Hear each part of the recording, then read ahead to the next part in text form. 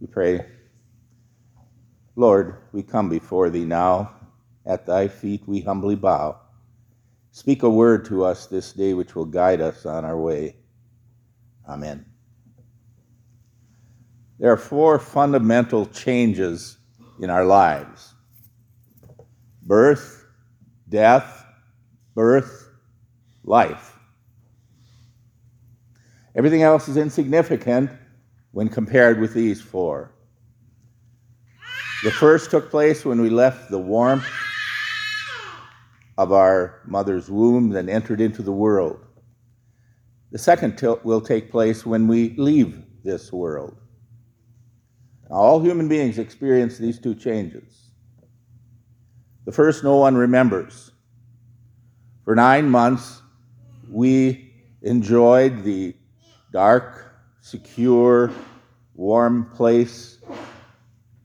Then came the moment that we entered into the coldness and brightness of the world outside.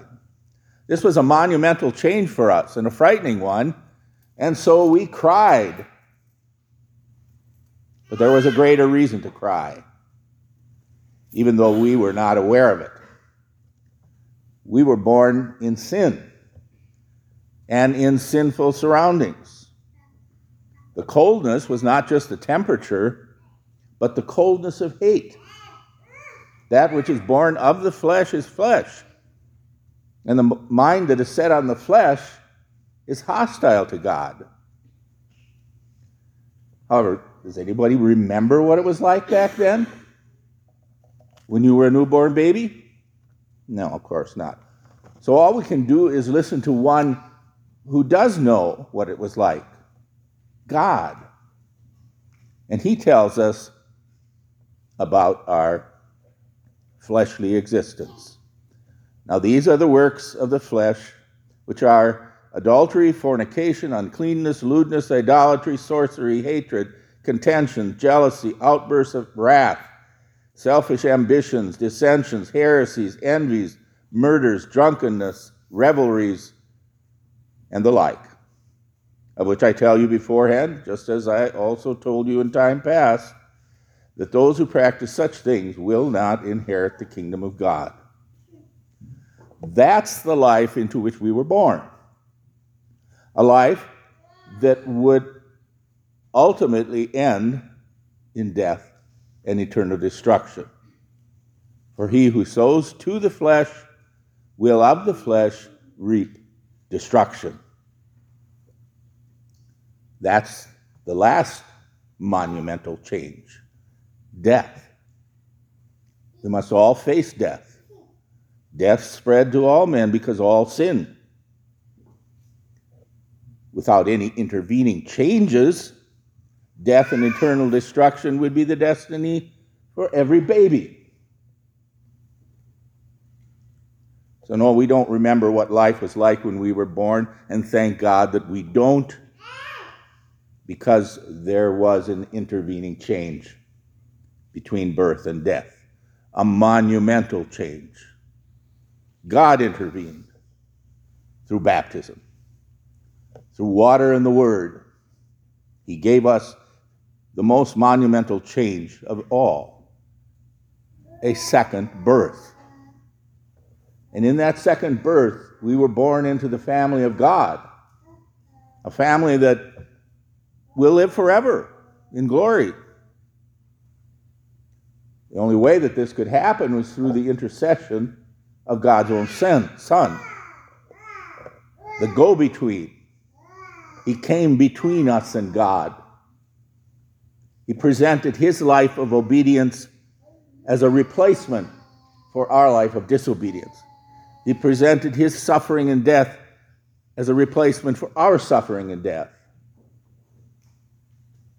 We just celebrated Easter.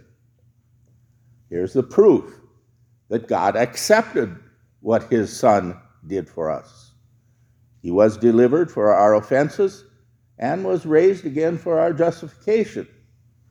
Therefore, being justified by faith, we have peace with God through our Lord Jesus Christ. What a monumental change. Through Christ, We've crucified this flesh with all its evil desires. Instead of all those works, those evil works that I just read about, our lives are typified by fruits of the Spirit. Love, joy, peace, long-suffering, kindness, goodness, faithfulness, meekness, self-control. Yes, we are sinners. But our sins don't typify us. Instead, we regularly glorify God by laying our sins in that empty tomb and coming out of there to practice acts of love. Faith and love, that's what typifies us. Typical of our changed lives. So 4 changes: birth, death, rebirth, and life. We heard about the first 3. And the 4th amazing change is that which comes about as a result of rebirth. Life.